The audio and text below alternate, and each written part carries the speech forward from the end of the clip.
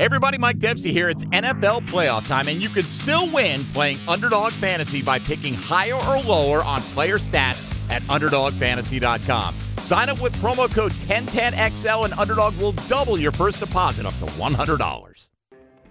He's Hacker. I'm a sausage guy. Yeah, that butcher shop with the juicy breasts. I like that. And he doesn't shy away from opinion. I have always liked Florida State. And now I do realize why people don't like Florida Gator fans. So if you're going to blow it out, just blow it out. But Shad Khan, the owner, didn't see it that way. Hacker After Dark on 1010XL. And a very good Wednesday evening to you, Jacksonville. It is Hacker After Dark, 1010XL, 92.5 FM with Dylan Denmark. The Hacker Ryan Green with you. Glad you are with us as we are now inside of 72 hours until the divisional round of the NFL playoffs. 4 pretty good games, right? I mean, you got the AFC South champion, of course, the Houston Texans, taking on the Baltimore Ravens in Baltimore. You got, obviously, Green Bay, fresh off their win over Dallas, now heading out to San Francisco on Sunday. You got 2 number 1 picks at quarterback that were forgotten about, right? Left for dead. Baker Mayfield taking on Jared Goff as Tampa Bay takes on Detroit. And then, of course, the big one, Sunday night, Kansas City at Buffalo in what will be the first road playoff game ever for Kansas City quarterback Patrick Mahomes. So we're going to talk about those playoff games tonight. In fact, Nolan Bianchi of the Detroit News has covered the Lions for years. He's our guy up in Detroit. We will preview Tampa Bay and Detroit with Nolan, but I also wanted to get him on because of the scene last week at Ford Field, the first playoff win for the Lions in over 30 years. I mean, you had grown men crying in the stands. It had been since what? I think 1991 or 1992 since the last time Detroit won a playoff game. It was quite the scene. Nolan Bianchi was in attendance there at Ford Field last week, so we'll not only talk about that, but certainly preview the game coming up against the Tampa Bay Buccaneers. And, of course, we'll talk with Cecil Shorts, former Houston Texan wide receiver, of course, a former Jacksonville Jaguar wide receiver as well. Not only about the Jaguars, but I also want to get Cecil's thoughts on each of the divisional games coming up this weekend. Cecil is in less than 20 minutes at the top of the 9 o'clock hour. We will have Brian Sexton as well from Jaguars.com. So we are absolutely loaded. We are glad you are with us, as always, here on Hacker After Dark. As we do every night, to kick it off here on HAD, we give you a big deal of the night and Dylan Denmark. Let's do that right now. Time now for the big deal of the night. What's the big deal? What is the big deal? No big deal. It is a big deal. On Hacker After Dark. So, for the last 7 shows since the Jaguar season came to an end, I, like most of us here on 1010XL, and like most of you in the city of Jacksonville, have been very negative regarding the Jacksonville Jaguars, and with good reason, right? It was the biggest collapse in the history of the franchise. There was certainly not a lot to be positive about when you have an 8-3 record and ultimately miss the playoffs. So there was a lot of time to react and dissect exactly what on earth happened to this once promising season. And we will certainly continue to do that as we go further along here. But I thought I would take the opportunity tonight to maybe flip the script a little bit and try to be a little more positive about some of the things that transpired in 2023. Again, we've been so negative, so critical, all warranted, not saying it's not. It's all very much warranted.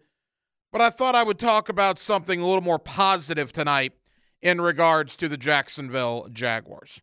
You know, a couple of things that happened that we really haven't talked about since the season ended. Number one is Travon Walker, right?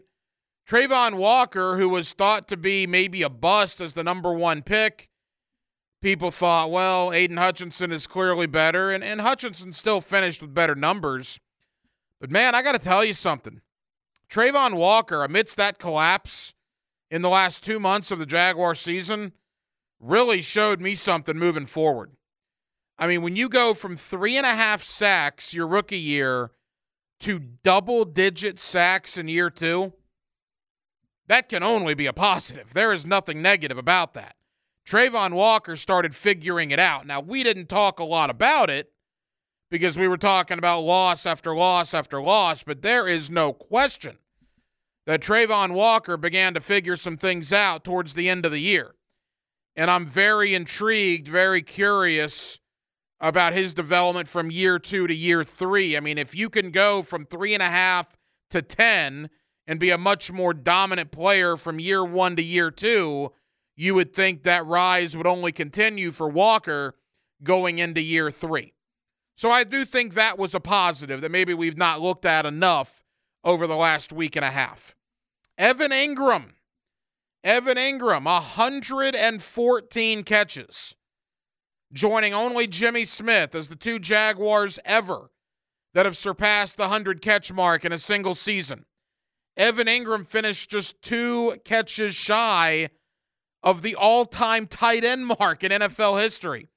That's currently held by Zach Ertz. I believe he did that in 2018 when he caught 116 passes.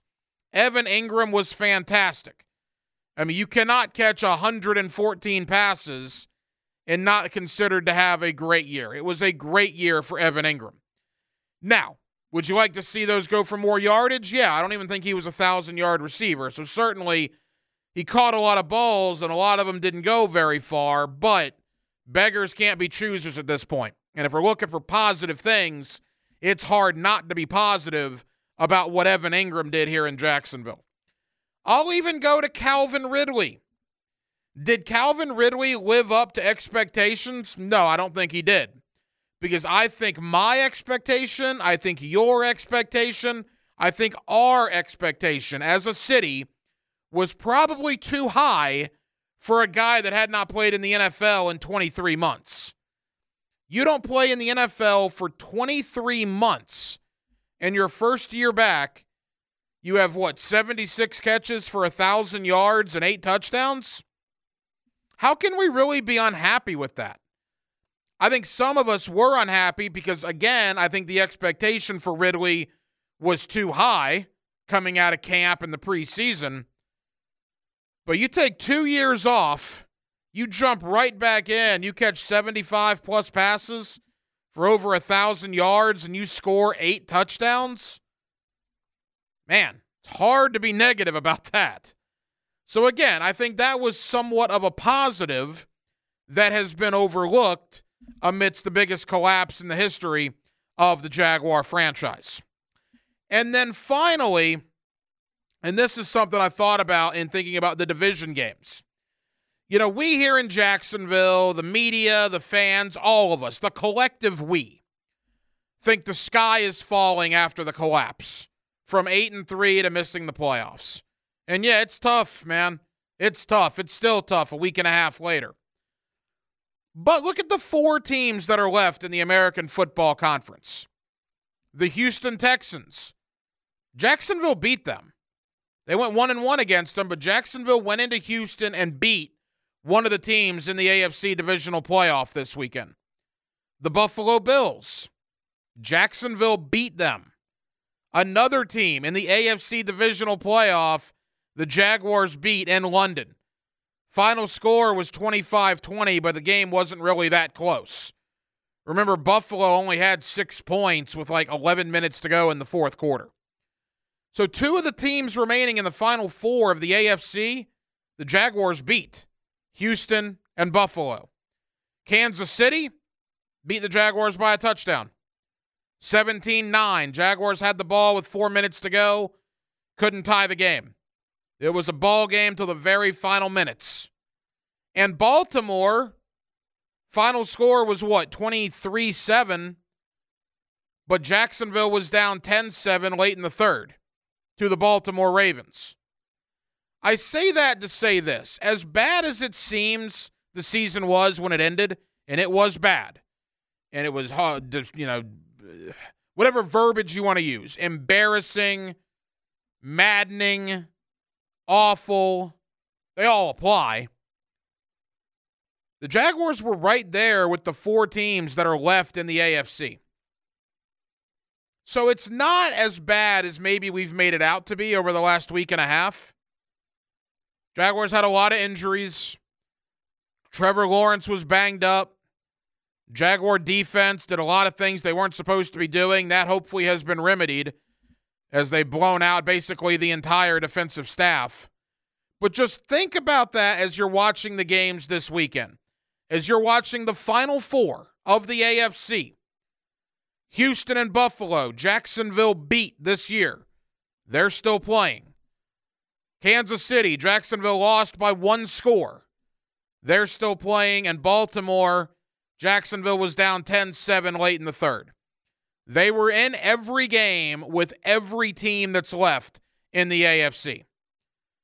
It's not as if this team regressed to the days of Gus Bradley. This team regressed to the days of Urban Meyer. This team had an awful 6-week stretch that cost them the playoffs and that makes it appear like it was a disappointing, if not a failure of a season. And if you feel that way, I don't blame you. I'm just pointing out that a bounce here or a bounce there, it could have been a very, very different narrative on this Jaguar football team. Or an injury less here, an injury less there. It could have been a very, very different narrative. Having said all that, I'm pretty excited about the games. Let's talk about them with Cecil Shorts. He's a former wide receiver for the Jacksonville Jaguars. He's also a former wide receiver for the Houston Texans. What are they saying in Houston? You know they got to be fired up, man. They got to be thinking they're playing with house money, right? No one outside the Texans locker room expected them to win the AFC South, and no one outside the Texans locker room expected them to be one of the final 4 teams in the AFC. I know we don't like it, but it's a pretty cool story in Houston. We'll talk Houston-Baltimore. We'll talk Green Bay-San Francisco. We'll certainly look at Tampa Bay and Detroit, and, of course, the big one between Buffalo and Kansas City. We'll also bring it back home to the Jaguars. Going to get Cecil's thoughts on some things here in Jacksonville, and that's coming up next. Former Jaguar wide receiver Cecil Shorts. It's a Wednesday night edition of Hacker After Dark with Dylan Denmark, the Hacker Ryan Green with you. It's 1010XL, and it's 92.5 FM. Let's ring up another guest on the All-Pro Roofing phone line. Back here on 1010XL and 92.5 FM in the city of Jacksonville. It is a Wednesday evening, and we are glad you are with us. The divisional round of the NFL playoffs comes up this weekend. 8 teams remain. Only 4, of course, will make it to Championship Sunday. With that, let me welcome in my buddy Cecil Shorts, former wide receiver for the Jacksonville Jaguars. He's with us every week here on Hacker After Dark. Cecil, how you doing? I'm great, man. How about yourself? Cecil, we're good. Appreciate the time as always, bud. And we're going to talk divisional round of the playoffs in a moment. But branching back into Wild Card Weekend, I had a couple of Jaguar thoughts that I wanted to throw your way. We talked about Trent Baalke and Press Taylor last week, the GM and the offensive coordinator. Both guys appear like they're going to be back in Jacksonville in 2024. Cecil, I'm okay with that, but I would be lying if I didn't have a little more trepidation now after watching some of the wild card games last weekend. I'll begin with Press Taylor. I look at the Rams offense, Cecil. I look at the Lions offense. I look at the Texans offense. And maybe most of all, the Green Bay Packers offense. Young guys, young quarterbacks, making plays out there. And I look at what we're doing here in Jacksonville, and I have some concerns now. Your thoughts? Well, I think when I look at that situation, you got to remember at one point in time, things were working decently well at 8-3. Was it perfect on offense? No, it wasn't.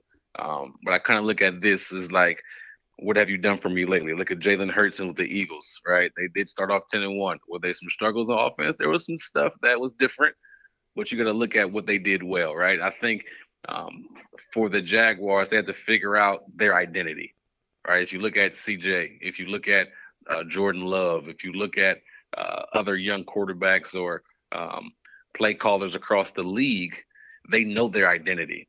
And one thing that they done well this weekend, all those teams that you mentioned, whether it was the Lions, whether it was the Packers or the Texans, they ran the ball extremely well. And it's mainly off of a zone type scheme, right? So having a identity of what is, I'm sorry, having a sense of what is our identity, what do we do well? Great. We have a guy in Travis Etienne that can run the heck out the ball, right? So how do we develop our offense off of him? What is his best run scheme? As our offensive line is probably got to rebuild it and put it back together, get a more efficient offensive line. What can they do well in the run game, right? Is it zone? Is it a gap scheme? And then from there, you can build off the offense. And then from there, you're opening things up. If you solidify your running game, then the play action, then the boot, then all the quick game stuff can come off of that. But one thing I saw consistently from those teams that you mentioned, their running game was on point in the wild card weekend. Their running game, Aaron Jones, 100 plus yards. Devin Singletary, almost 100 plus yards. The Lions running backs ran the ball very well. So you have to have that up front. And it starts up front. And then you can build from there because a quarterback's best friend, Trevor Lawrence's best friend, is a running game. If you can protect him up front, of course, that's great, right? But if you can have a run game where the defense has to respect it, then you have matchups down the field that you can exploit. But it all starts up front. So I think finding an identity of what you are in the running game, then you can build from there. That's a good point. The Jaguars could not run the ball at all towards the end of the year. Again, we're here with former Jaguar wide receiver Cecil Shorts. To the Trenton Baalke part of that at the GM, basically the same issue with all those teams. Young guys, Cecil. I mean, you look at Green Bay's skill position. They're all young. Houston, Brevin Jordan, a young guy. Tank Dell before he got injured. Nico Collins, they're young guys. Detroit, with Jameson Williams and Jahmyr Gibbs, young guys, and just go on down the line. The Rams with Puka Nacua, my gracious, how that guy fell to the fifth round is insane. But I go back to Trent Baalke, and even before Trent Baalke, you could make the argument that the best wide receiver the Jaguars have drafted dating back to 2015 is DJ Chark. No offense to DJ Chark, but he should not be the best receiver you've drafted in almost a decade. Baalke in 3 years has taken 2 wide receivers in 3 drafts. Jalen Camp, who's gone, and Parker Washington. He's drafted 2 tight ends, Luke Farrell and Brenton Strange. I mean, the Jaguars, to me, Cecil, are falling behind other teams in the draft when it comes to skill position players. You're not lying. I think you hit the nail on the head. I've been on teams where they drafted receivers every single year. They drafted DBs every single year for simply competition, for a possibility of them developing and see something in them. But to only, wow, you mentioned it, this Jalen Camp and Parker Washington, that's a struggle, especially in this year's draft where there's tons of receivers available. There's tons of skill guys available.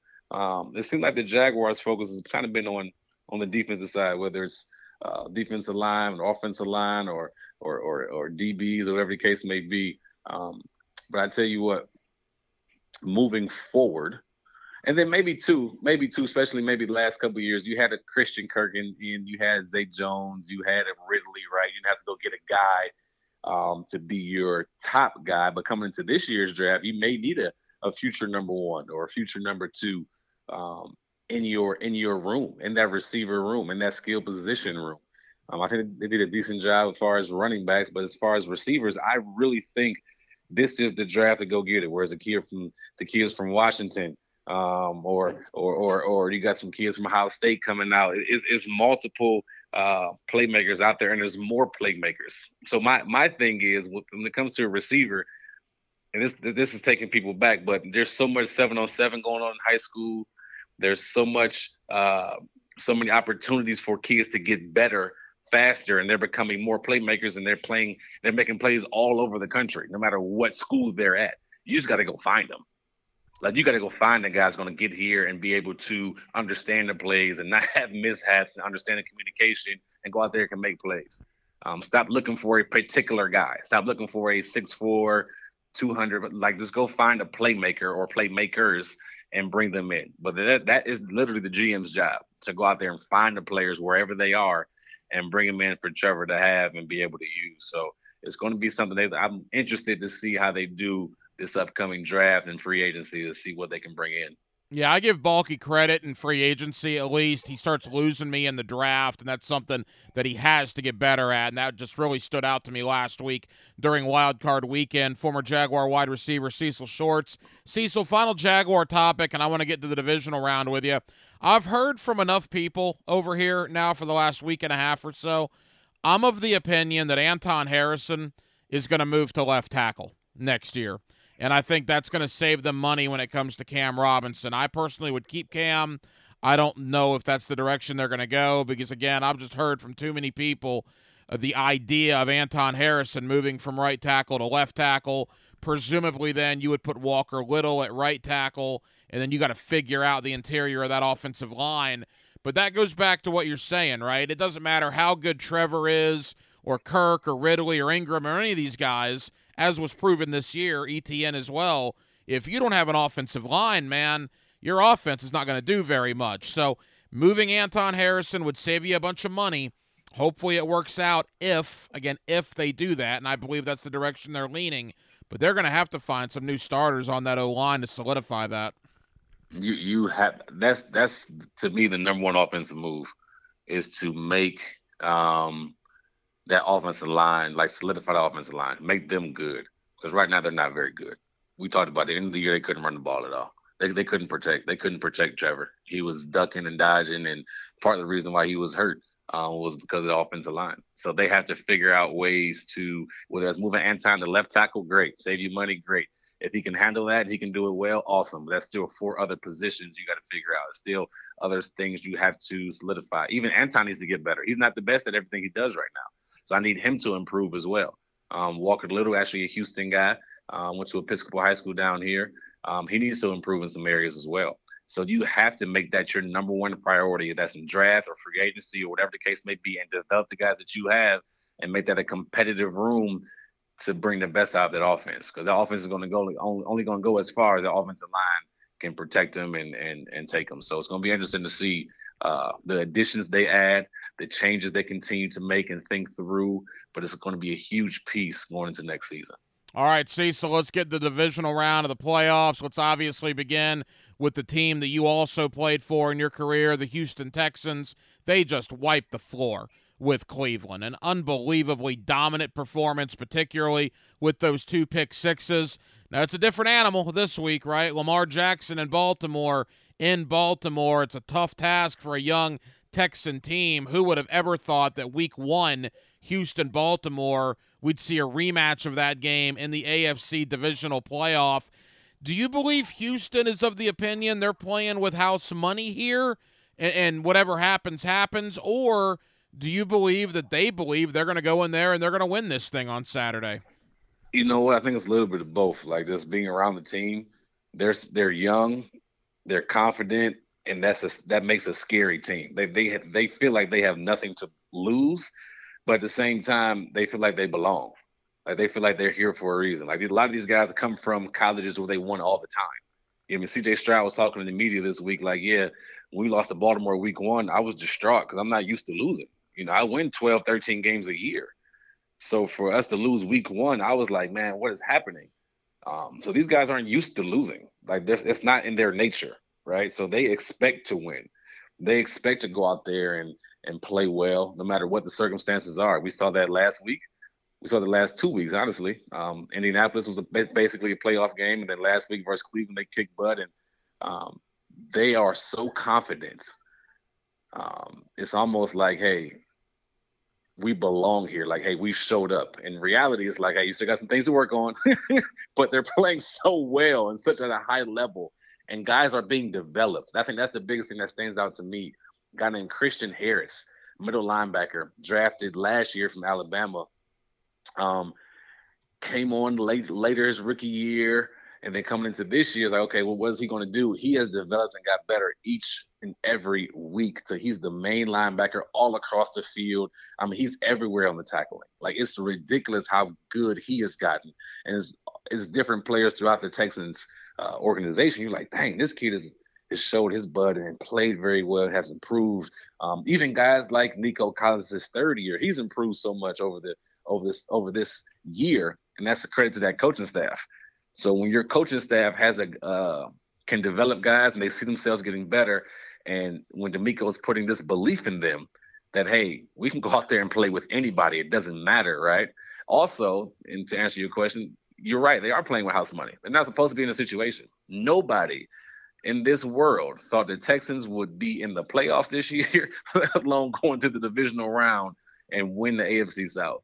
So they're definitely playing with house money. And I'm going to say it again. A young, confident team is a scary team to play against because they have nothing to lose. Yeah, maybe some pressure on Lamar Jackson. It's been well documented. Only one playoff win for Lamar in his time in the National Football League. Saturday night, Cecil, Green Bay goes to San Francisco. I can't believe the Packers found another one, but it looks like they did. I mean, are they really going to go from Brett Favre to Aaron Rodgers to now Jordan Love? I mean, they went in there and they beat the crap out of the Dallas Cowboys last week. Now, conventional thinking is that can't possibly happen 2 weeks in a row, but what a statement for Green Bay, and they got to have a lot of confidence going to San Francisco. The youngest team in the NFL. The youngest team in the NFL. A lot of people thought, and I was one of them, man, I'm not sure about Aaron Rodgers. I mean, not Aaron Rodgers, Jordan Love, because he's coming after Aaron Rodgers. And this might be either the most blessed or the most lucky team in the NFL. Like you said, Brett Favre to Aaron Rodgers, not a Jordan. The last 8 or 9 games, Jordan Love has been lights out. Lights out, statistically, one of the top guys in the league. And again, man, they are somebody to look out for in the future. I think San Fran's better. I truly do. I think San Fran's probably going to the Super Bowl. I don't see nobody beating them if they can stay healthy. But I do think Green Bay makes it a game. I think the confidence helps them. I think the way they ran the football with Aaron Jones last week, oh my gosh, these guys are playing really, really well. But I think San Fran is too much. I truly do. I think Christian McCaffrey coming back healthy, he was a full participant yesterday in practice. I just see these guys kind of just running the ball. They got too many playmakers on offense, on defense, and I think they'll handle the Packers pretty well. But it's exciting to see another great Green Bay quarterback. It's funny because it's like you had Brett Favre for I don't know how many years in Green Bay. You got Aaron Rodgers for I don't know how many years in Green Bay. Now you got Jordan Love. When this franchise is cycling through quarterbacks year after year, every 2-3 years, Green Bay has found a steady, the last 2 decades, maybe more than the last 2 decades, last 3 decades, a steady dose of some solid quarterback play. That's kudos to that franchise and what they're able to find and help develop. They know how to find them. There is absolutely no question about that. Final moments with former Jaguar wide receiver Cecil Shorts. All right, Cecil, on Sunday, 2 number 1 overall picks at quarterback that were basically left for dead, right? People thought Jared Goff was done. People thought Baker Mayfield was done. Well, one of those guys will be playing in the NFC Championship game next week. What a story for Tampa and what a story for Detroit. That should be fun on Sunday afternoon. That'll be a good time, man. I was very happy that Jared Goff got some get back. I can't imagine how he felt, going number 1 overall, taking that team and playing well with that team, but them not thinking that he's good enough and trading him with somebody they did think is good enough. And then Matthew Stafford winning a Super Bowl there with with the Rams, but then him getting some get back and going to the Lions, Dan Campbell coming in. They run the football so darn well. They're such a physical team. Like, I love the way Detroit plays ball. They're physical on defense. They're physical on offense. They got playmakers. They tackle well. They are a fun team to watch. More of an old school football team to watch. And I absolutely love watching the Lions. I expect them to win. I love what I get from Baker. I'm glad he kind of revitalized his career and playing extremely well. But I just think the Lions will be too much for him. I am happy for Baker. I am happy for Goff, especially because, I'll be honest with you, when you trade somebody to Detroit, you're not trading them for hey, we think a lot about you. we're trying to get rid of you, and you're throwing somebody to the Lions den, basically, saying, hey, good luck, if you can finish your career standing upright. So, man, that's going to be a good game. You're right, 2 number 1 guys going at it. But I really think the Lions are going to be in the NFC Championship game against the 49ers. I would tend to agree with you there. And then finally, and I cannot even believe this, Kansas City, Buffalo, Mahomes' first road game in the playoff. Crazy. That's insane to think about, but it's the first time he's going to be wearing a white jersey in the playoffs on the road. And where does he have to go? He has to go to Bills Mafia in Orchard Park. They are going to be ready for him. Cecil, your thoughts, Kansas City and Buffalo? This is a tough one. It's hard for me to go against Mahomes simply because of who he is and what he does in the playoffs. And they found some things last week, feeding Rashid Rice and him being their one of their top playmakers. They actually are using like Travis Kelce as kind of a decoy, and being able to find Rashid open a couple of times, and he can make some plays after he catches the ball. Josh Allen is, to me, he's hot or cold. I know the new offensive coordinator this year, his name slipped my mind. He was formerly at LSU with Joe Burrow. Yeah. He's doing a heck of a job giving James Cook the ball and running the football and not having Josh Allen try to win the game, right? Because Josh Allen can throw you into a game, and he also can throw you out of a game. In my opinion, he needs to be in that 20 to 28 total attempts to give yourself a chance to win, because he's the type of guy, as good of an arm as he has, he doesn't think there's a bad throw out there. He thinks no matter where Stephon Diggs, Gabe Davis, Dalton Kincaid, where these guys are, he feels like he can put it in there, which worries me, even at home. So I think I'm going to have to pick the Kansas City Chiefs just off of pure experience. Patrick Mahomes, Andy Reid, hard to go against that duo. But I wouldn't be surprised if Josh Allen and them get out of that, that chokehold that Kansas City has him in. But I just see Josh Allen probably doing too much, turning the ball over some type of way, and then Mahomes making plays and making them pay. It'll be quite the scene on Sunday night there, Kansas City at Buffalo. All right, Cecil, I don't want to put words in your mouth. I think I know where you're going. But finally, as we wrap up, give me your 4 winners. Who's playing on Championship Sunday? So I'm going Kansas City. I'm going Detroit. I'm going San Francisco. And then I'm going, it might surprise you, but they're a young team. They have nothing to lose. I'm going to go Texans. Oh, you're calling your shot. I love it. I was wondering if you would go Houston. That is outstanding. And I don't think that's crazy, Cecil, with the way they're playing. I really don't. I tell you what, they got to week 1. I know it was week 1, but they sacked Lamar 4 times. They shut him down. They kept him in the pocket. They made him try to beat him from the pocket. And I know they developed and they got some things going right now, but a young, scary team. And for whatever the reason, Baltimore has not showed up. Like you mentioned, 1 playoff win for Lamar Jackson. So I think it's going to be a tough one, man. Former Jaguar wide receiver Cecil Shorts is with us every Wednesday here on Hacker After Dark. Cecil, appreciate the time, brother. Next week, we'll be breaking down the AFC Championship game and the NFC Championship game. Always thank you, my friend. Man, my pleasure, brother. Talk to you soon. Hacker After Dark on 1010XL. Yes, it is. Glad you're with us. Coming up in less than 20 minutes. Brian Sexton, Jaguars.com, will stop by. Always enjoy talking ball with Brian as far as the Jaguar season that was, but more importantly, a look ahead to the offseason that will be. And at the bottom of the 9 o'clock hour, Nolan Bianchi of the Detroit News. No relation, I asked back when I met Nolan a couple of years ago. No, he's not related to Mike. I know people out there probably thinking that, but nope. 2 sports writers named Bianchi, no relation. But Nolan Bianchi of the Detroit News has covered Detroit for a long time. He's my guy when it comes to Detroit. And look, you do this as long as I've done it, you got guys, right? When talk Detroit Lions, Nolan Bianchi's my guy. And he was in Ford Field last Sunday to see the Lions win their first playoff game in 3+ decades. See grown men crying in the stands. That was a cool scene, man. Sports gets you right in the feels with a situation like that. But this week in Detroit, it's going to get you in the pocketbook. This from Fox Sports. The average price for a ticket for Sunday's divisional game between Tampa and Detroit, the average, $1,186. Whew! It is the highest average ticket price ever for an NFL divisional playoff game.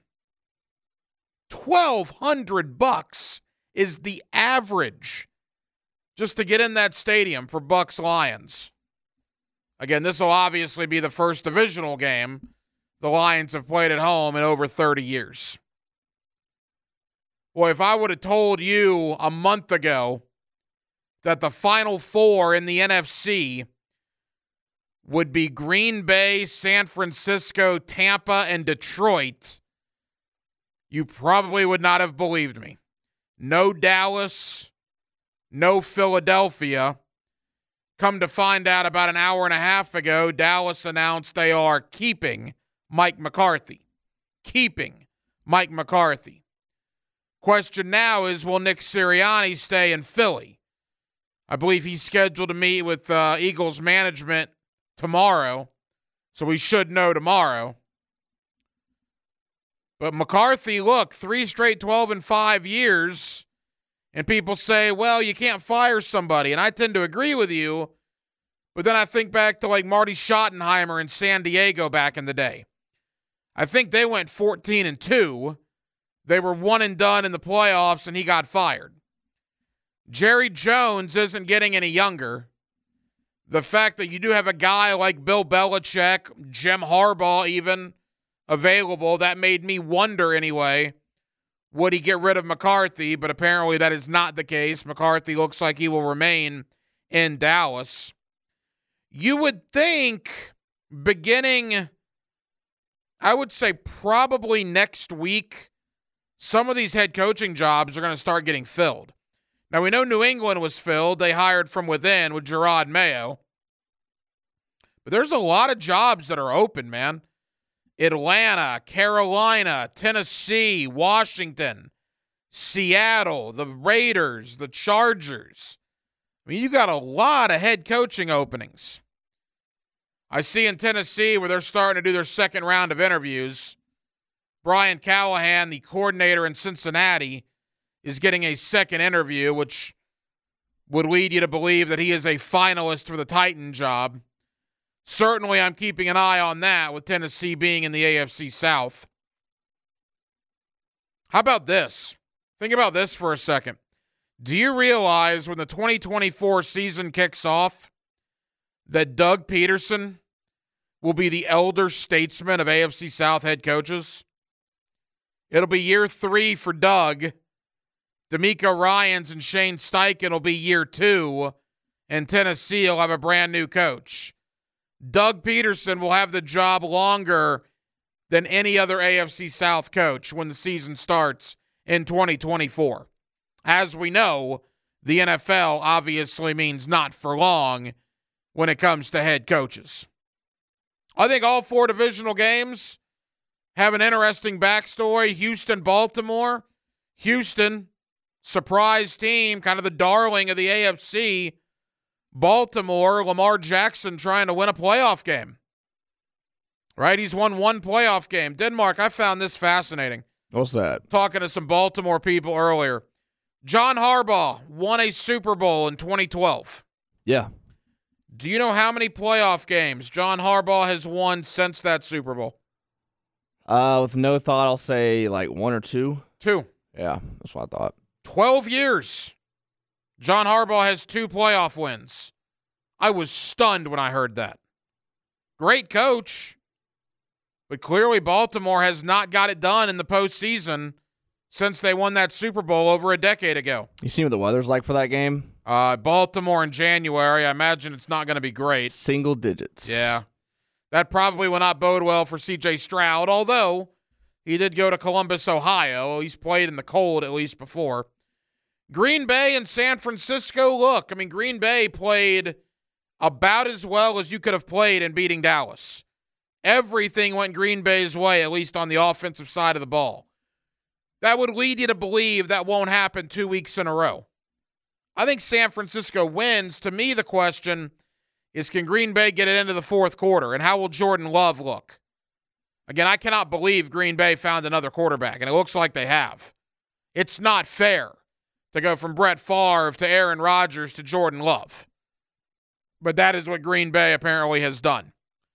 We mentioned Buccaneers-Lions. One of the stories there, 2 number 1 overall draft picks at quarterback, Baker Mayfield, Jared Goff, both were left for dead, right? Both had been given up on by teams. Jared Goff was a throwaway in the Matt Stafford deal. Baker Mayfield was tossed around like a beanbag last year from Cleveland to Carolina to the Rams. And now one of those quarterbacks is 1 win away from playing for an NFC championship. Pretty cool story with Mayfield and with Goff. And then obviously the big game of the weekend is Kansas City-Buffalo. Mahomes' first road playoff game ever. Comes in Orchard Park, New York, against the Bills Mafia. Whew. If that's not appointment viewing as a football fan, I don't know what is. This is what Buffalo has asked for the last 3 or 4 years. Can we get Kansas City in Orchard Park in January? Well, you got them. And even though Kansas City's the defending world champion, dare I say more pressure is on Buffalo. Because they've said for a while now, we just want to get the Chiefs in our stadium. Okay, you have that opportunity. Can you take advantage of it? And keep in mind, the reason this game is in Buffalo and not in Kansas City is Kadarius Toney lined up offsides. If Kadarius Toney doesn't line up offsides, remember that game at Arrowhead, the Chiefs win that game, they have the tiebreaker, they would be the 2 seed. And this game would be at Arrowhead. But Kadarius Toney lined up 2 feet offsides, and as a result of that, Patrick Mahomes has to have his first ever road playoff game in front of the Bills Mafia there in Orchard Park. Should be an absolutely spectacular weekend. I'll give my picks later on in the week. I just hope for some good, compelling football, and I hope for some games that are still in doubt into the fourth quarter because, let's be honest, Super Wildcard Weekend left a lot to be desired. Outside of the Rams-Lions and a little bit Steelers-Bills, a lot of blowouts, man, a lot of snooze fests. Hopefully we get much more compelling games this weekend. I think it's the best weekend of the year. 4 games, 8 teams, 4 winners to play on Championship Sunday next weekend. 641-1010 on the text line, designed by Lifetime Enclosures. We are at halftime here on Hacker After Dark. 1 hour down, 1 hour to go. We will take you up until 10 o'clock. Coming up next, my buddy Brian Sexton, Jaguars.com. Let's take a brief look back on the season that was and, of course, the collapse that was. But let's look ahead to the offseason. Calvin Ridley, Josh Allen, the Trevor Lawrence extension. There's a lot to talk about. We'll do it with Brian Sexton, Jaguars.com next. Hacker After Dark on a Wednesday and Jacksonville. We are glad you are with us. Back here on 1010XL and 92.5 FM in the city of Jacksonville, we are glad you are with us. Boy, it was bittersweet watching the playoffs this past weekend, especially the Houston Texans, the AFC South champion, with a big victory over Cleveland that had to rub Jaguar fans the wrong way this weekend. It bothered me immensely.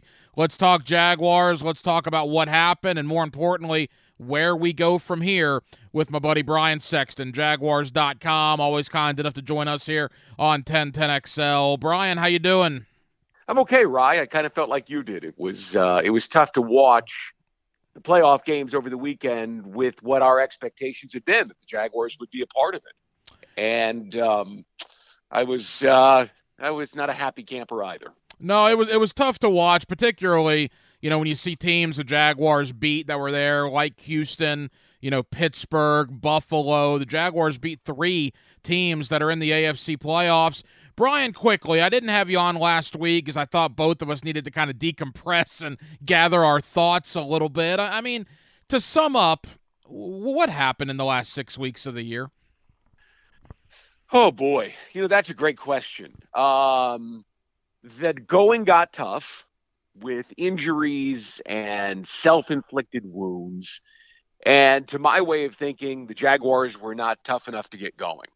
And I asked Doug Peterson at his final news conference, you're going to look at coaches, you're going to look at players and schemes and situations, but how much time are you going to spend figuring out why? And he kind of looked at me, what do you mean why? Why this team couldn't rise to the occasion in 2023? I mean, the NFL challenged him, right? Challenged him and said, Chiefs, Bills, Niners, Bengals, Ravens. And all of those essentially were home games because Buffalo in London in October is a home game compared to Buffalo in December in Buffalo. And they couldn't rise to the occasion except for Buffalo.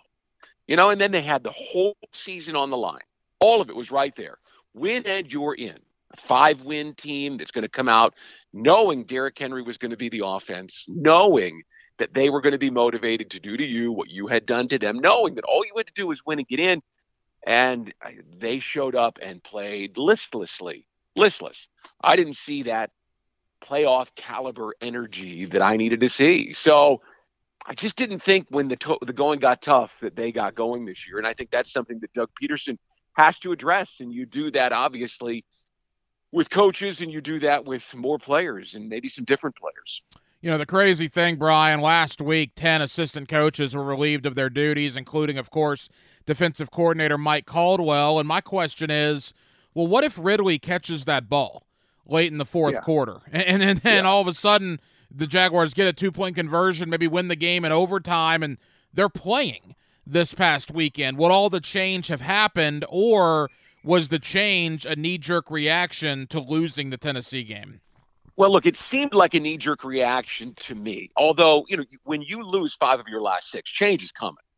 The knee-jerk part of it to me was I had never in 30 years of the NFL seen, all right, the entire defensive staff is gone, right? You maybe see the coordinator go, and then everyone else stays until a new coordinator is hired.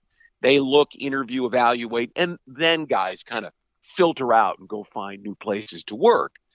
To see the entire thing seemed knee-jerk, or perhaps to give Doug Peterson the benefit of the doubt, it was dramatic. And he was trying to send a message to all the players. Hey, look, this is what happens when we don't do what we are built to do. So, you can look at it any different way.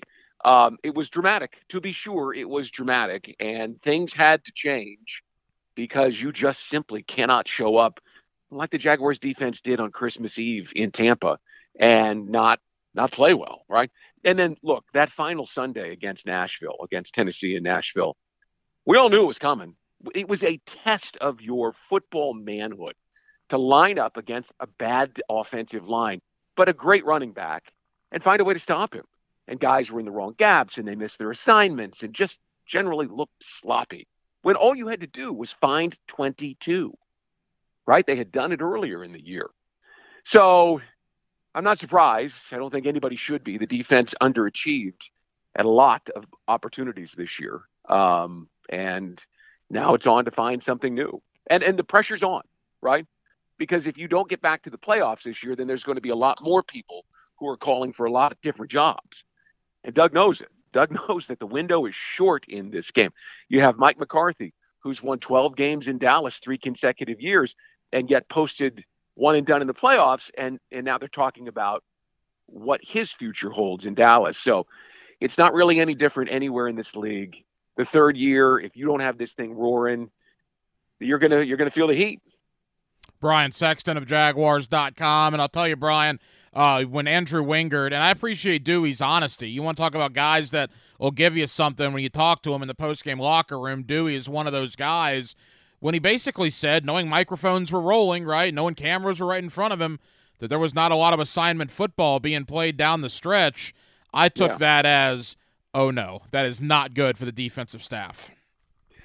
No, It's not. It means guys are freelancing. It means perhaps they don't trust in the scheme that was being thrust out there that they worked on all week. That's a problem because it suggests that the trust level is not there. You got to trust, right? The coaches have to trust that the players are going to do what they are asked to do, and vice versa. The players have got to trust that the coaches have this scheme. I mean, they're there all day Monday, all night, all day Tuesday, all night, putting in the game plan and working tirelessly.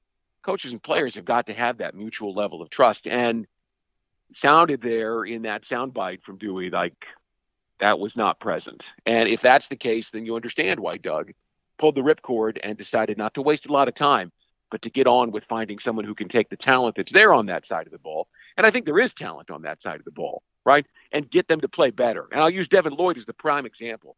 Devin Lloyd is a supremely talented football player, but he didn't look like it on the final Sunday of the year. And at various times during the season, he didn't either. But he's got all the measurables. He's got every bit of what you need to play linebacker in the NFL. Someone's got to take that, and somebody's got to carve that, right? Take that piece of granite and come up with a sculpture. They got to be able to create that player. They got to find a way to maximize the talent that's there because there's talent there. Brian, the fan base, and look, they're frustrated, obviously, and they're coming after everybody, and they're back after Trent Baalke. And the one thing about Baalke I'll say is this, and I think I'm trying to be as objective as I can. I think he's done some good things in free agency. If you're going to kill him for bad moves, check mark Christian Kirk, huge check mark Evan Ingram, Foye Oluokun. I mean, he has done some good things. The draft, I think that's where you start to lose me a little bit. And going back to last year, hindsight's 2020, and I get that. And I drank the Kool-Aid like we all did. But this was not a 13-4 team last year. They were 4-8. They rattled off 5 in a row to get into the playoffs, and then obviously beat the Chargers and come from behind fashion. But for a team that goes 10-9 to essentially what it appears to me say, you know what, we're good. We're going to run it back. It's built. We're good. And to not really do anything as far as adjusting the roster, I know they had salary cap constrictions. I get that. But when your prized free agent is a kicker that Denver cut in May, and you didn't even know he was going to be available until he was cut, boy, they did nothing in free agency, Brian, and that really looks bad in retrospect. Well, look, they swung hard the year before, spent a record amount of money, $175 million guaranteed dollars.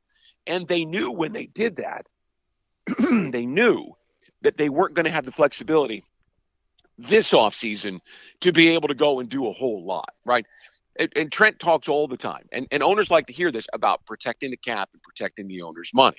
And he did an excellent job in taking a franchise that in 2020 and 2021 had really no talent. And he mined free agency and, had to go overpay some guys, right? I mean, Brandon Sheriff clearly has not been that 5-time Pro Bowl guard that the Jaguars hoped when they signed him away from Washington. There are some guys like that they didn't get as much value. Foley Fatukasi, good player, not worth the money that they gave him, but they had to overpay to lift the franchise out of the 1-15 muck, right? That kind of, you get your foot stuck in the mud and you kind of got to pull to get it out. This franchise was hopelessly stuck in that situation. And so Trent did what he could and went and found players who could make this franchise better. And they won 9 games in back-to-back years, won a playoff game. Is it what we all want? No, it's not. But it is a major lift that other people had tried through the years. I know you've been around here for all of them. Couldn't quite do. So you got to give him credit for that. With respect to the draft, they had a lot of draft picks this year, and we didn't see a whole lot from a lot of those guys. The first pick did great. Anton Harrison had an excellent rookie year. Brenton Strange, Tank Bigsby, we didn't see enough of those guys. Not nearly enough. Antonio Johnson, 5th-round pick, guy that really came through at the end of the season and started to show what he has. It's just way too early to take apart the 2023 draft. It's a 3-year process. I'm not trying to say that Trent doesn't deserve some criticism. You can look at Luke Fortner in the middle of that offensive line, and they defended him, end over end this year. I mean, when anybody criticized him at all, hey, do you know what we asked him to do? Yeah, well, look, on the first designated running play of the season, 10:25 to play in the first quarter in Indianapolis, he got stuffed by Grover Stewart, and ETN was stuck behind the line of scrimmage. And on the most important play, the final called rushing play of the season, Fortner was on his back and basically tackled Trevor Lawrence, kept him from being able to reach the end zone on the most important play of the season. That's a problem in the middle of the line. He doesn't want to admit that yet. He thinks you can still develop the guy. But I think overall, when you look at what Baalke did to get the Jaguars here, he has done what other people could not do and get them to a position where they could compete and win on Sundays from a talent perspective. It's a good point, and he has done some nice things. There's no doubt about that, but clearly the fan base is looking for somebody, and I think it's very apparent that Press Taylor is going to be back. And I think the criticism of Press Taylor, Brian, is maybe a little more unwarranted than Trent Baalke. I think fans have to come after somebody. Ironically, not many of them are coming after Caldwell, and he's the guy that gets shown the door. Press is still here, and Baalke is still here, but it is odd. It's nice to be loyal, right? And there's nothing wrong with loyalty. But boy, Doug Peterson takes loyalty maybe to a different level when it comes to Press Taylor, both in Philly and now here in Jacksonville. Well, look, I know I've said this a couple of times to you. I don't know whether we said this on the air, but I couldn't distinguish between Press Taylor and Doug Peterson because Doug and Press are side by side. This is Doug's offense, and Doug has the kill spot on his headset. Hey, coach, no, we're doing this. Hey, coach, no. Remember what we said we're going to do here. I mean, Press is calling Doug's offense. Were there plays that I hated this year? Well, absolutely. But we've had this discussion also, right? Good plays are ones that work. Bad plays are ones that don't. In the Buccaneers game, they're down 10-0, and there's a completion to Calvin Ridley down to the 30-yard line. Next play is a reverse, and Ridley gets stopped at the 42, going deep, trying to get around the corner. And I hated that call. But when you look at it, when you go back and you watch the film, you see that Tim Jones, if he just gets a body on Yaya Davi, right? Just a body. Calvin's by him and picks up 16, 18 yards on the play, but he can't body him up. So now who do you blame for that? Is that Tim Jones for missing a block? Or is that Press Taylor for calling the play? And we can go back and forth and back and forth. I just think it's too easy. Again, you mentioned fans come after somebody. Okay. It's just too easy to go after the play calling and the coordinator. I don't know how to make it any more simple. This is Doug's offense, and Doug has the final say on every play. And Doug and Press work all week long, and Press is executing what he and Doug worked on. I think if you want to blame anybody for the offense, you go right to the head coach. What's interesting about that, though, and you interact with fans every day just like I do, they're not going after the head coach. This fan base obviously still likes Doug. It's all about Baalke. It's all about Press Taylor. I do agree with you, though, if in 2024 the team doesn't make the playoffs, I think the narrative at that point will begin to change towards the head coach. Final moment. Yeah, there's no time in this league anymore, right? I mean, Doug, last year was the raising of the Lazarus, right? I mean, come on out, let's go. Let's see if we can get out of this tomb that we're in and create some opportunity. And they did, and it was exciting. And we all had reason to believe that this year would be better. And at 8-3, weren't we all thinking that, right? We were all thinking, hey, this guy's got this thing rolling here. And then the Bengals game, the missed field goal, the quarterback gets hurt, and all of a sudden it all falls apart. So I'm still processing, trying to figure out, if I know why. And I know Doug and his coaching staff and Trent and his scouting staff are doing the exact same thing right now. But time is no longer a luxury in the NFL. Owners do not sit still. Final moments with Brian Sexton, Jaguars.com. No better evidence of that than our brethren in Nashville. Mike Vrabel was coach of the year, and the Titans were the number 1 seed 2.5 years ago. And now Vrabel is out of a job. It happens very, very quickly. Brian, the business of football takes over this offseason. Trevor Lawrence, now 3 years in, can start negotiating a contract. He and his reps, obviously, we saw what Burrow got last year. We saw what Herbert got last year. One would assume that Trevor's agent is going to want to start at that point. What are your thoughts on that? Are the Jaguars, in your opinion, going to dive into Trevor's long-term future here this offseason? Well, I think they still very much believe he's their guy. And from that perspective, you do start the negotiation, because it does take time. This isn't something that's going to be done in March or April or May. So I think it makes good business sense to start evaluating that, because you're trying to set up your roster and your salary cap for the next 5 to 7 years that he'll be under contract for you. So that's a long-term vision, and it takes time to put together. Here's my thing, and I was asked this shortly after the Jaguars were beaten last week in Nashville. Are you worried about the quarterback? No, I'm not worried. Here's why. I don't have to pay him right now, right? I've got his 4th year, and I've got his 5th year option. You would rather pay him because it means he had a tremendous season. But if you have doubts, if you're the coach, if you're the general manager, you're the offensive coordinator, and you need to see some things, well, you've got time, right? You've got time to get him through another season. You've got time to get all the preparation work done and have a longer evaluation window, because you don't have to pay him this year. I hope that makes sense. I'm not saying you don't want to, but you don't have to, which means you're not going to go out and sign a crazy contract and assign him $60 million that a year from now you regret doing. You've got time, so you can be patient. But when you have a guy that you believe in, and I've got no indication that the Jaguars do not believe in him. In fact, every indication I get is that they believe very much in him, and they have to do things for him like the Bengals did for Burrow, which is they got to go build the offensive line. I mean, if the first 3 picks next year were offensive line, offensive line, offensive line, nobody should complain as long as they picked good players, because keeping him on his feet, keeping him protected is the number one goal of this franchise in the offseason. So they're going to get to work on it because they have to, but when they execute it, when do they pull the trigger? They've got the leverage on this one now because Trevor did not have a great season. So you need to do nothing but focus on getting him better, whether that's him or his offensive line. And look, I don't want to jump to conclusions, and I completely agree with you, but my concern would be there. Well, the business of the NFL is you pay the guy after year 3, like they did with Burrow and Herbert. And if the Jaguars do not do that, I guess Miami didn't do it with Tua. That would be another example. And we have no indication of this. I don't want to jump to a rash decision here, but because you don't pay him after year 3, could that be a sticking point with Trevor and his representation moving forward because Burrow and Herbert both got their deals after year 3?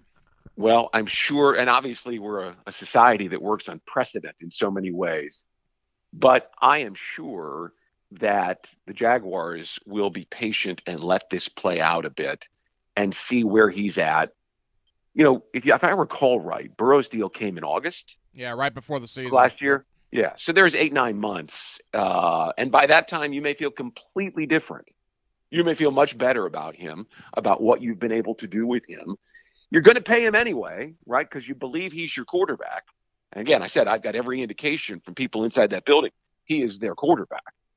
They're going to spend the offseason building around him. You know, maybe by the time we get to August, it will become much more clear what they should do.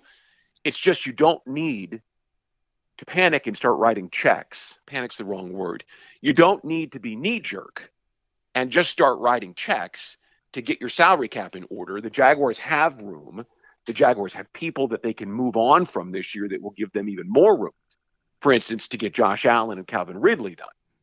You've got that flexibility. You don't need to get the quarterback done to get the other things done.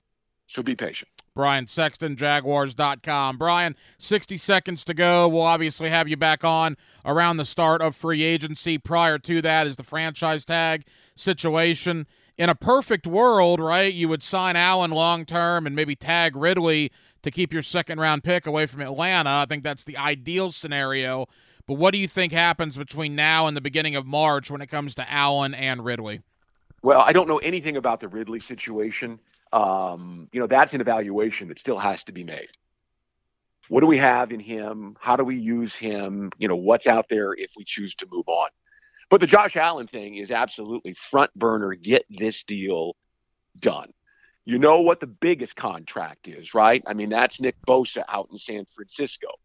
So you're working somewhere between today's market and thinking, he's probably going to want to come in the high 20s. You're going to want something that's a little bit lower than that. You just know what it is. It's going to cost you a boatload of money. The cap takes a decent jump this year. It takes a bigger jump next year.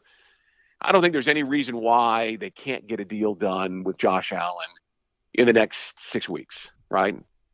I can't imagine the new league year begins, March 14th? So you got plenty of time to get that done. You know what the market's going to be, and he is the type of person, let alone player, but he is the type of person that you want in your organization. He's that good, and you need him on the field and in your locker room and representing you in the community. So my guess is that the Jaguars will have something done by the time free agency begins with him, because it gives them a lot of flexibility with Calvin. Brian Sexton, Jaguars.com. Brian, terrific job, man. Thank you so much for joining us as often as you did this year. I really, really appreciate it. We'll have a little downtime now. Let's do it again about the start of free agency, and we'll see where things stand at that point. You know where to find me, Ryan. I always appreciate it.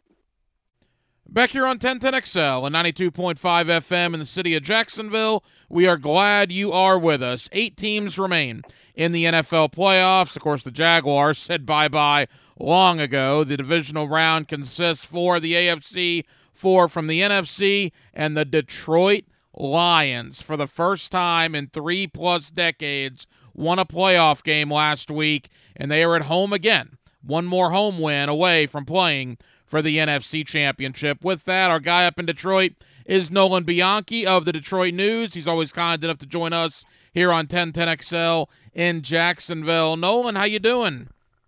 Doing good. How about you, Ryan? Nolan, we're good, man. Thank you for the time. And all right, I'll give you the floor. Ford Field last Sunday night.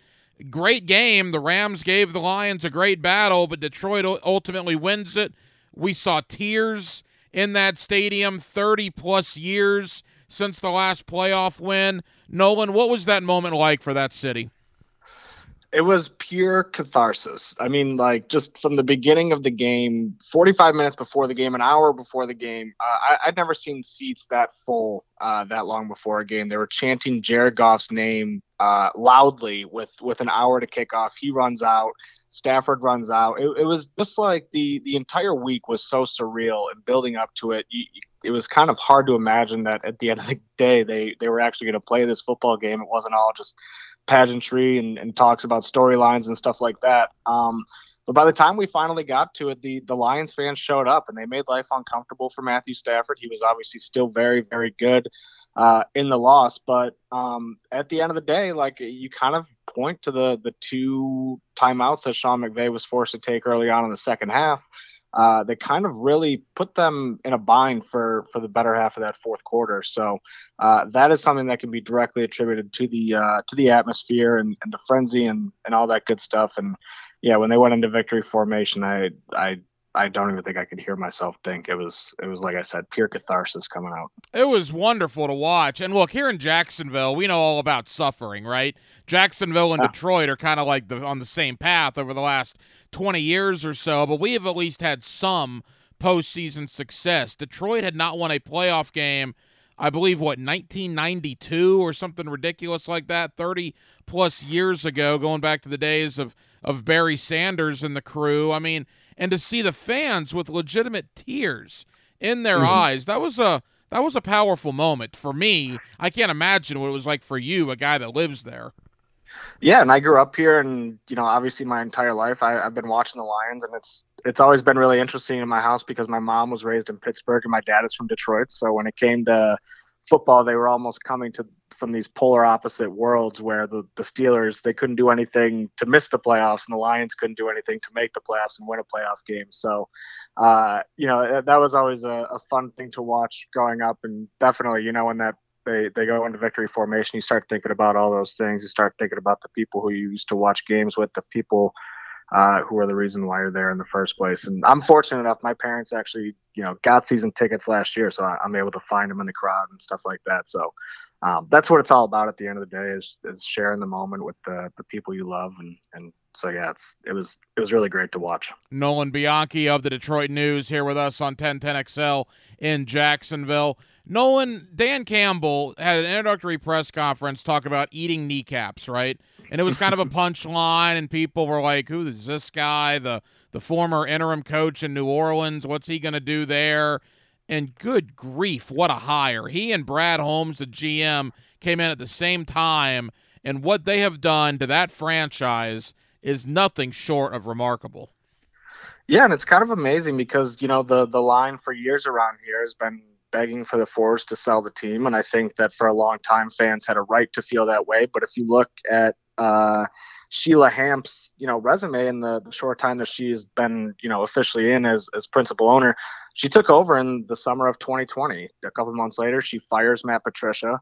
A couple of months later, she makes the decision to not only, take the lead on hiring the new regime, but she also takes the lead on deciding to hire them separately. And that took a lot of criticism at the time, is how you're not going to let this GM pick his new coach and all this other stuff. That was seen as the same old Lions kind of move.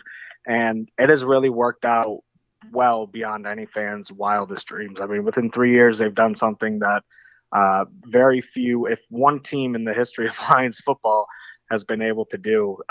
And so, yeah, the whole organization, I think, at the top level really deserves a lot of credit for just the seriousness that they have kind of taken this next era, this next regime, whatever you want to call it. And that starts with Sheila Hamp.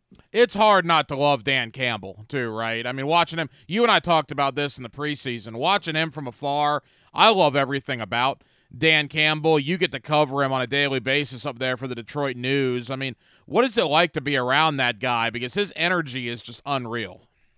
Yeah, it's everything you see on TV and then some. Like some of my colleagues talk about, like you have to realize that you can't take a coach like him for granted, because when teams come in for the training camp and the joint practices and stuff like that, you kind of get a reminder of how just uptight and I guess refusal to share information some of these coaches are. I remember Brian Dable, when he came in, he didn't want to say anything that might give away anything that he was looking to do. But the thing about Dan Campbell is, we kind of chuckle about it, is he can't lie. If you ask him a question that he doesn't want to answer, he won't lie. He'll just say he can't answer that, or he'll maybe put his foot in his mouth a little bit. But that's something that a lot of people really love and respect about him at the end of the day, is that ability to just be honest with you and level with you on a human level. And I think that that's probably why he resonates with his players as well. I mean, that's something we hear about a lot, is he's a straight shooter. He's not gonna cut you any crap. And yeah, he's as straightforward and honest as it gets. And when it comes with that kind of energy, it's infectious in a way, and it's fun to cover. Couple of more for Nolan Bianchi of the Detroit News. Tampa Bay and Detroit on Sunday. The winner will play for the NFC Championship game. When the trade for Matt Stafford was made with L.A., Jared Goff was sent to Detroit, and he was kind of like the afterthought, right? And then Stafford goes on to win a Super Bowl, and then Goff was really the afterthought. Well, he's not the afterthought anymore. I mean, you talk about the turnaround for that franchise. As much credit as we've give Campbell and Holmes, and with good reason, boy, probably third on that list might be Jared Goff and the absolute resurgence of his career there in the Motor City. 100%. He deserves a huge round of applause for the way that he handled himself in the lead up to this game. Obviously he wasn't going to make it about him. He never was going to do that, but I think it takes a certain kind of person to be able to weather those questions and not really slip up, not really, be nothing but gracious and cordial, and then to come out and have the performance that he did. I remember when they started chanting his name, I was like, oh boy, here we go. Like, will he deliver? And I think that at the end of the day was the big question going into this game throughout this week, is, are the Lions going to be outdone by poor quarterback play in this game and lose at the hands of Matthew Stafford? But that didn't happen. He was 22 for 27, about as good as you can reasonably ask for, made a ton of big throws, and he was great. And I think what's interesting about this game they got coming up against Tampa is Baker Mayfield is a guy who was kind of not too dissimilar from where he came from in the Bucs. They kind of remind me of last year's Lions a lot, except for they got in at the end.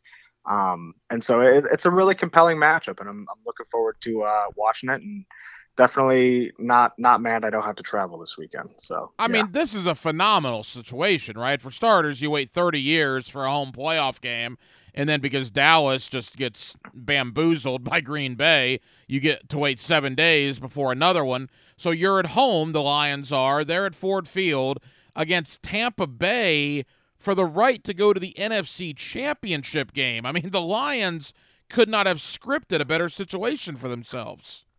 No, and you're coming out of that Dallas game, a lot of fans feeling like, oh, they got screwed, and this is always happens. NFL wanted Dallas to get that 2 seed, and interestingly enough, like a lot of fans wanted Dallas. I don't know, like if at end of the day, all said and done, I don't think there are too many fans who would have preferred to go to Dallas than to, have the Bucs come to Detroit. But I do think that there was a certain level of like fearlessness and just like aggression and taste for revenge that fans had. But you're right, it couldn't have worked out any better. And that play ultimately ends up not mattering except for, a loss on the Lions record that didn't end up hurting them when it came to seeding and their ability to host a home playoff game. And now, it seems kind of crazy, but they're a win over the Bucs and a Packers win over the 49ers away from hosting an NFC Championship game at their place, which, given the way the Packers looked on Sunday, doesn't sound too crazy.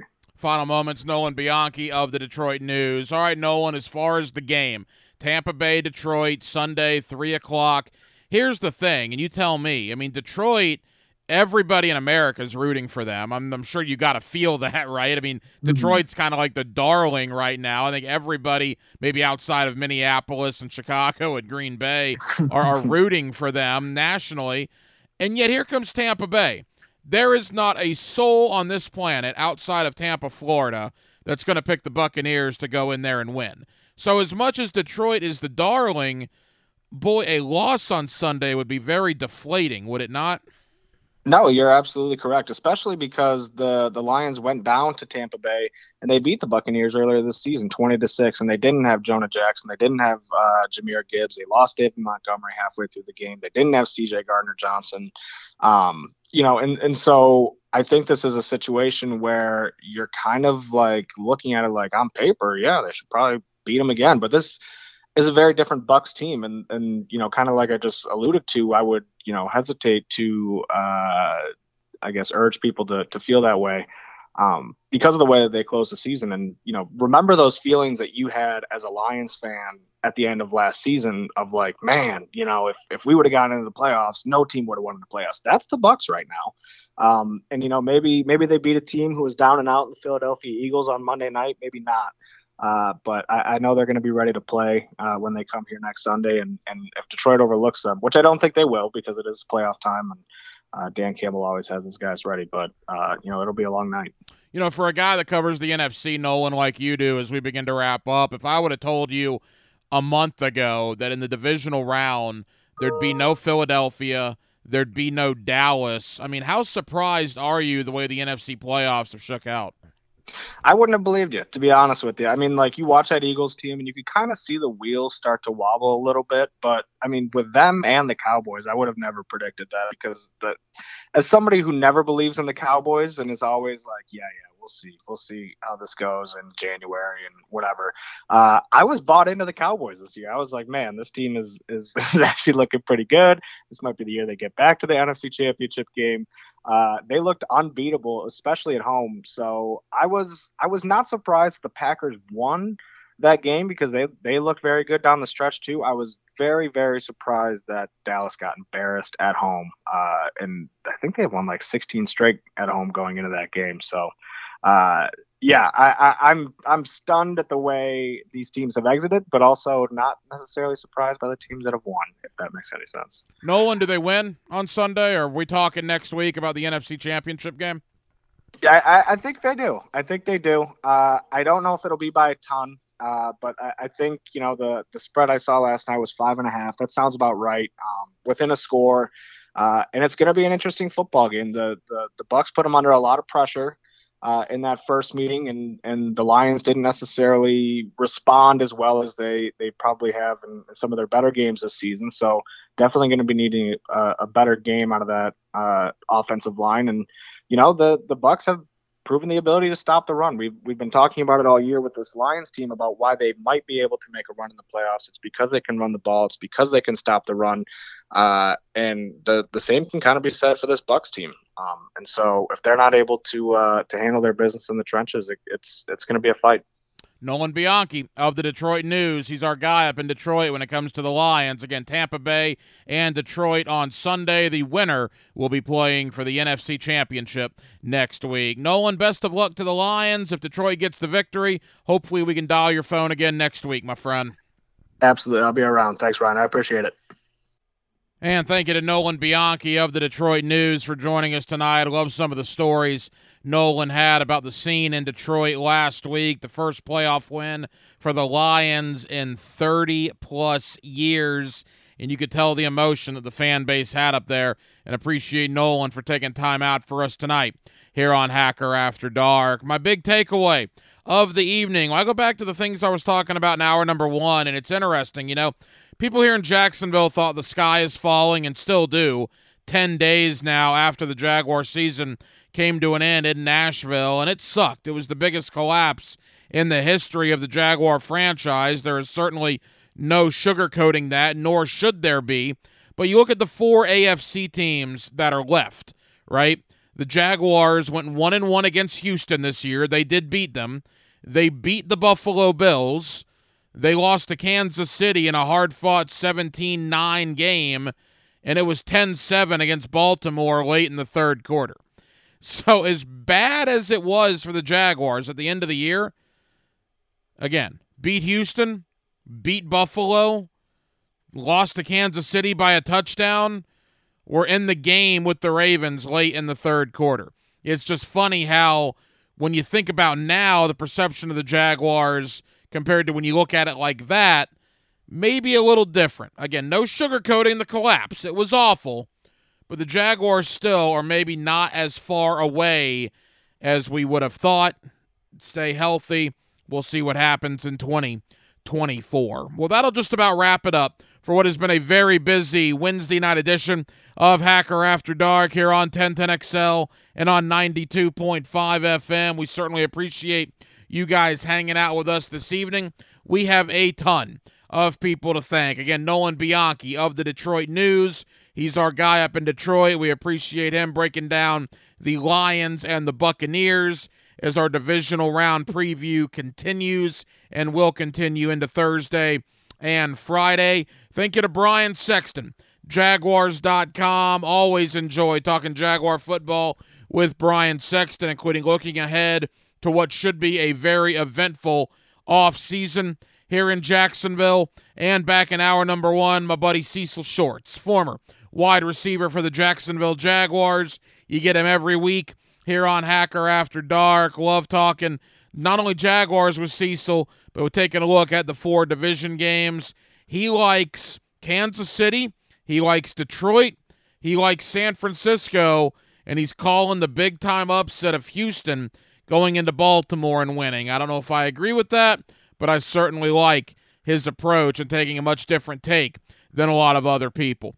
We'll be back tomorrow night on a Thursday, and we will do it all over again beginning at 8 o'clock. Dylan Denmark was your producer tonight. Dylan, great job as always. I'm the Hacker Ryan Green. And again, Jacksonville, thank you for spending part of your Wednesday evening with us right here on Hacker After Dark on 1010XL and on 92.5 FM.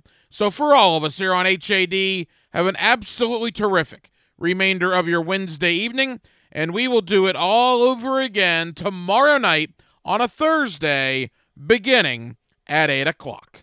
Until then, good night, Jacksonville.